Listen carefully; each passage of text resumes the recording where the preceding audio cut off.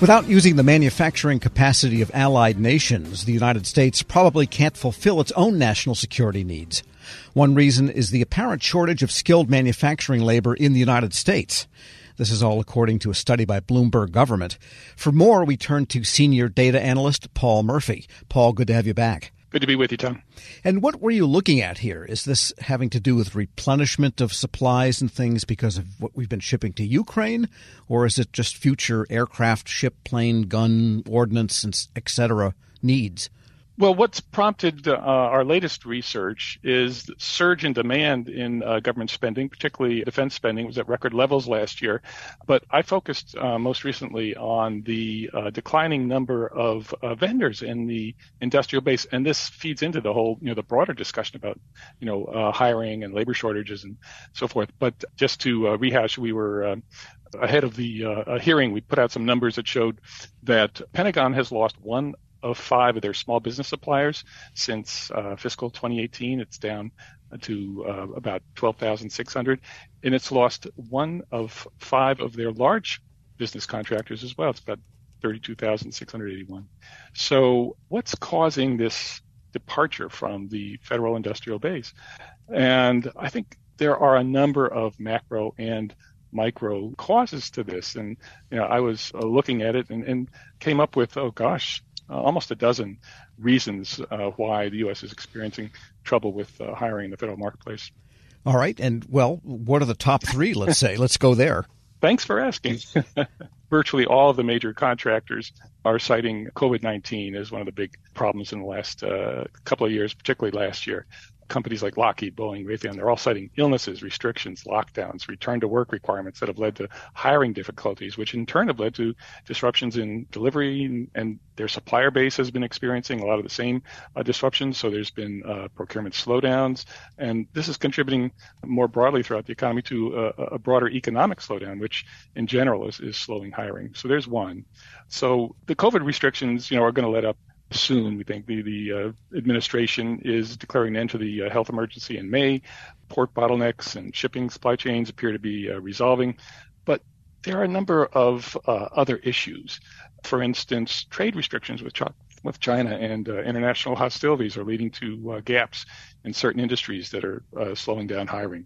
There's a big issue with reduced immigrant labor. There's a study out from the University of California, Davis, that the U.S. had 2 million fewer working-age immigrants at the end of 2021 than it would have had if pre-pandemic immigration trends had continued. The researchers say that nearly half of the missing 2 million immigrant workers would have been college educated. And traditionally, these are workers who perform in critical industries like semiconductors and biotech. These industries have depended on immigrant scientists, engineers, and entrepreneurs, and a lot of highly educated, skilled workers coming from these other countries. And contributing to that are delays in work visas, closed borders. All of it's contributing to a shortage of labor, particularly in industries that are critical to defense and the federal government. Yes, because I think people sometimes miss the fact that if you are building, an airplane, it's filled with tens of thousands of components and parts, and many of them are made by small businesses, gyroscopes, instruments, connectors, all these little things that go into the hull that might be made by a big prime. That's all they make, and they buy everything else that goes in there. And could it be that just the small business and the procurement regulations and the complexity and the growing complexity of it, could that be a factor, limiting companies simply wanting to be in the defense industrial base? Oh, sure. I mean, when you limit the number of suppliers, particularly suppliers from China, you have to be able to backfill parts that were ordered from these companies. And I think we're in the process now, with the Inflation Reduction Act, of investing in the semiconductor industry and some of these other high-tech industries to build domestic capacity and rebuild infrastructure and all the things that feed into federal industrial base. But something else that we've documented and we've, I think, maybe talked about in the past is, the consolidation of government contracts is leading to this reduction of small businesses in the marketplace, the federal marketplace, and it's consolidating spending in the larger vendors. And this in turn is giving them a lot more leverage in terms of hiring and making it more difficult for small businesses to hire. And so when you combine this with coming off of the COVID restrictions and the supply chain disruptions that everybody's experiencing and inflation, another factor that particularly small businesses are having to cope with is inflation. When salaries are going up, there's a lot more attrition, there's a lot more job shopping, there's higher costs for the vendors, particularly on fixed price contracts. Sure. So it makes it very difficult to hire and perform profitably. We're speaking with Paul Murphy. He's senior data analyst at Bloomberg Government and longtime observer of this market, I should also add. And with respect to hiring in small business, I mean, you have really two places where there might be shortages. And you mentioned the COVID restrictions. A lot of people that are in the so-called office jobs or white-collar jobs, and there's a lot of that goes along with government contracting to do the cost accounting and contract control and all of the reporting that has to be done. Those people may want to just continue to telework, and their companies may want them back. And then if there's not enough people to do the manufacturing, that's a different problem because that has to be done on site by nature of the work, and yet the people with those skills aren't out there. So is there a double pincher going on there in the small business space? Oh, absolutely. And I think the government can address this by actively taking on policies that try and encourage more small businesses to enter the federal marketplace. A lot of these innovative contract methods, these non-FAR contracting methods to bring small businesses in, need to be multiplied again and again, I think, particularly with the small business sector, because there are companies out there capable of doing this work, but they need the incentive to be able to do it. They need to see avenues, and when you're increasing the cyber certifications, in CMMC and FedRAMP, and making the barriers to entry to the market, that much higher. I think there needs to be attention paid to, all of these issues, the supply chain, the lowering the barriers to entry, diversifying the contract base, and loosening perhaps some of the restrictions on awarding visas so that particularly small businesses and mid-sized firms can have access to the workers they need to do some of this high-tech work. And when you point to the 20% of companies, both in the large company, large prime, and also the small business sector, it's still 20% of all the companies in the DIB. Do you know the breakdown between manufacturing companies and services companies? Are more leaving in manufacturing versus services, or what? I'll be happy to get back to you on that in the next interview. All right. We don't know, but it's tight in both services and manufacturing. The numbers that I cited are consolidated numbers, but if you break it down by manufacturing, I think you'd see that there are particular limitations there as well. Sure. In the age of 6-digit NAICS codes, I guess it makes it hard to do a lot of you need some more places in your analytical. So is there a way out? Is there anything that the department can do, or all of the buying departments can do, to encourage business formation, or at least, if not formation, migration to the federal market? Well, I think we're going to see some natural improvement as a result of the reduced impacts of COVID. Again, the administration's lifting the restrictions, on the emergency or imposed by the emergency. So I think we're starting to see some resolution of the supply chain and the shipment backlogs. Remember all the stories that out about the backlog at the Port of Los Angeles and inability to get goods out of the ports. I think that's resolving. Something that's interesting we didn't touch on yet, but the companies in their 10Ks are citing the inability to train workers in security compliance and to get enough workers approved for high security jobs. And so I think there's some company level work that needs to be done. I think, again, looking back out at the macro level, there's need to control inflation. I think that will have an impact on job shopping and wage inflation that will make small and mid-tier firms that much more competitive, because they have a history of hiring more people per dollar than large firms. So I think a focus on the more intense job creators in the federal marketplace, any policies that can diversify the contract base and make things easier for the small companies to find the workers they need and sure. Pay them competitive wages. So I think a lot of these things need to be done in concert. I think when you talk about the Buy America, that tends to rub against some of these initiatives, and it's not just me advocating. You have the head of the National Defense Industrial Association. You have senior people last week at the Naval Conference, FCA's 2023 conference, 2023 right. West out in the West Coast. They were talking about the need to diversify supplier base in order to get the work done, and so all of these policies need to work together to reinforce a more robust labor market in the federal marketplace. Paul Murphy is a senior data analyst at Bloomberg Government. Hey, thanks so much. Thank you, Tom. And we'll post this interview at federalnewsnetwork.com/Federal Drive. Hear the Federal Drive on demand. Subscribe wherever you get your podcasts. Hello, and welcome to the Lessons in Leadership podcast. I'm your host, Shane Canfield, CEO of WEPA. Today I'm thrilled to be joined by Dr. David Wilson, president of Morgan State University. David has had a fascinating career and has garnered a long record of accomplishments from more than 30 years of experience in higher education administration. Came to Morgan State in 2010 from the University of Wisconsin, where he was chancellor of both the University of Wisconsin Colleges and the University of Wisconsin Extension. Before that, he held numerous other administrative posts in academia, including vice president for the University of Outreach, associate provost at Auburn University, and associate provost of Rutgers. And when we were talking earlier, too, you had just mentioned that you had a wonderful nomination at the American Academy of Arts and Sciences. And David, thank you so much for joining me. Shane, it is indeed a pleasure to be invited into this conversation with you. It's not in your in the short bio here, but I also know you served in some capacity in the Obama administration. Yes, I did, as a matter of fact. As I was leaving the University of Wisconsin, where I oversaw the UW colleges, I accepted the presidency at Morgan. And on my way into the presidency at Morgan in 2010, my name was advanced to President Obama to be considered as a member of his board of advisors on historically black colleges and universities. And so I accepted and served there for 8 years during his 2 terms. Amazing.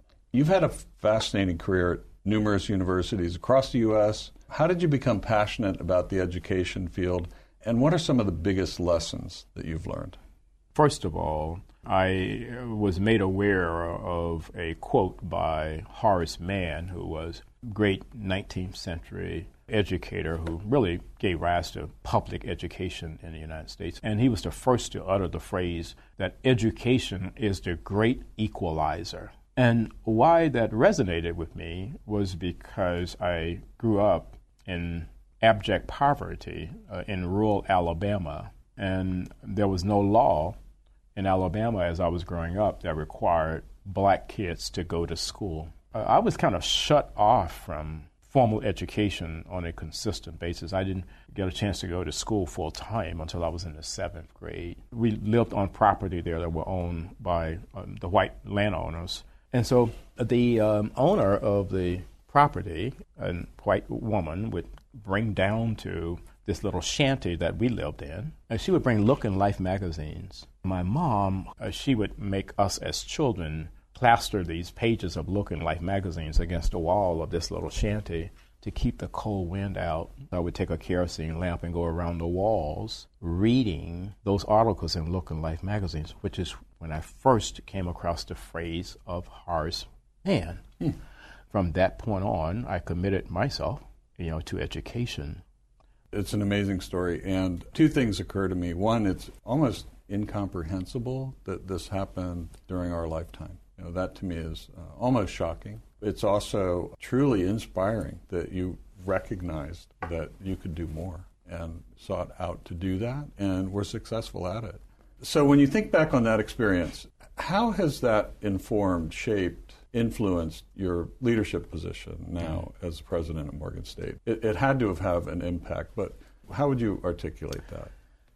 So if you go back to that Alabama environment, what I saw, it was just so many people, my own brothers and sisters, who were 10 times smarter than I was. But my first 5 brothers were illiterate.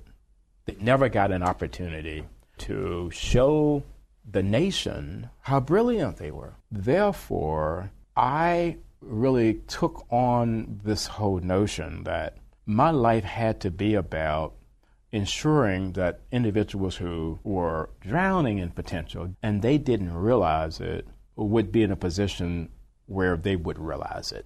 I was never ever about positions that would enable me simply to replicate privilege. I don't care where you went to school. I don't care what type of family you came from. I think that's where sometimes we kind of get education wrong. We have institutions that want to define themselves based on how many students they don't admit. I'm about just the opposite, taking individuals who are absolutely stellar and don't realize it and bringing that into existence for them. You've had so many opportunities that you could do other things, perhaps at larger organizations, but you're where you want to be on purpose, by design, for the kinds of reasons you just talked about, that it's fulfilling. But can you talk a little bit more about that?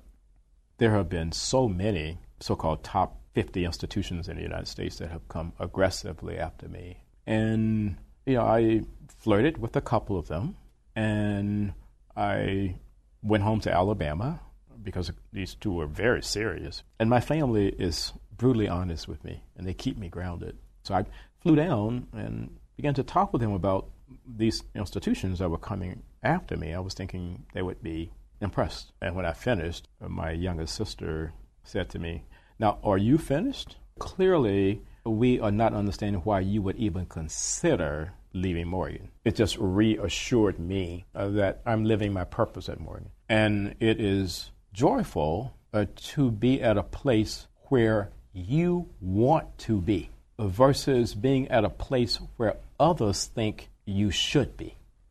One question that I always have to ask, is there one leader or maybe a couple of leaders that have inspired you, you mentioned Horace Mann, I don't know if that fits in this category, but what might be a couple of leaders that you remember that inspired you, that gave you purpose, helped shape your life?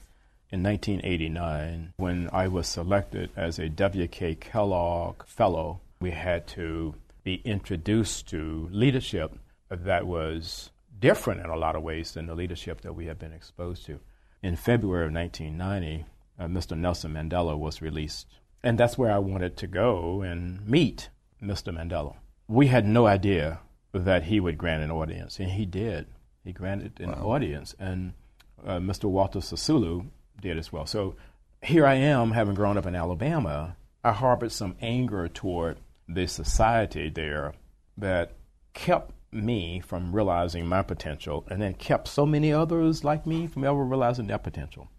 At the end of a conversation that we had, someone asked Mr. Sisulu, "We're leaving this conversation thinking that you harbor no anger towards a society that locked you away for 27 years. Are we leaving with the correct conclusion?" He said, "I harbored no anger or bitterness toward the society that locked me away for all of those years, because I and others like me knew that what we were doing was the right thing. If you commit yourself to doing the right thing, there should never, ever be any space in your heart for anger or bitterness." And that was transformational for me, and why I respect and admire Mr. Nelson Mandela and Mr. Walter Sisulu today. That is a great story, and it, with all the accomplishments through your life, I'm sure it had a great impact on your ability to go as far as you have, and you're still going.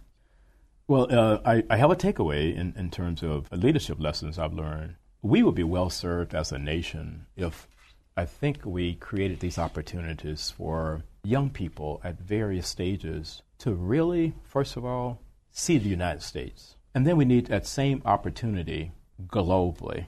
As a result, when you do that, you understand the history over here, you understand the culture over here, and you got to understand the world beyond an intellectual understanding. You want to think of your maturation in a way where your brain can never, ever, ever be hacked.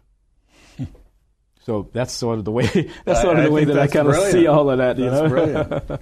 And being born in rural Southwest Kansas, flyover country, as they say, I can tell you that your comments about travel and getting out, not just reading about it, but actually traveling, it really is important. It's absolutely critical for someone's personal development. I happen to think so. Well, Dr. David Wilson, thank you so much. I love every single piece of today, but also your life story. It's really impressive, inspiring, and thank you for sharing it. Shane, today. Thank you very much for inviting me to have this conversation with you again.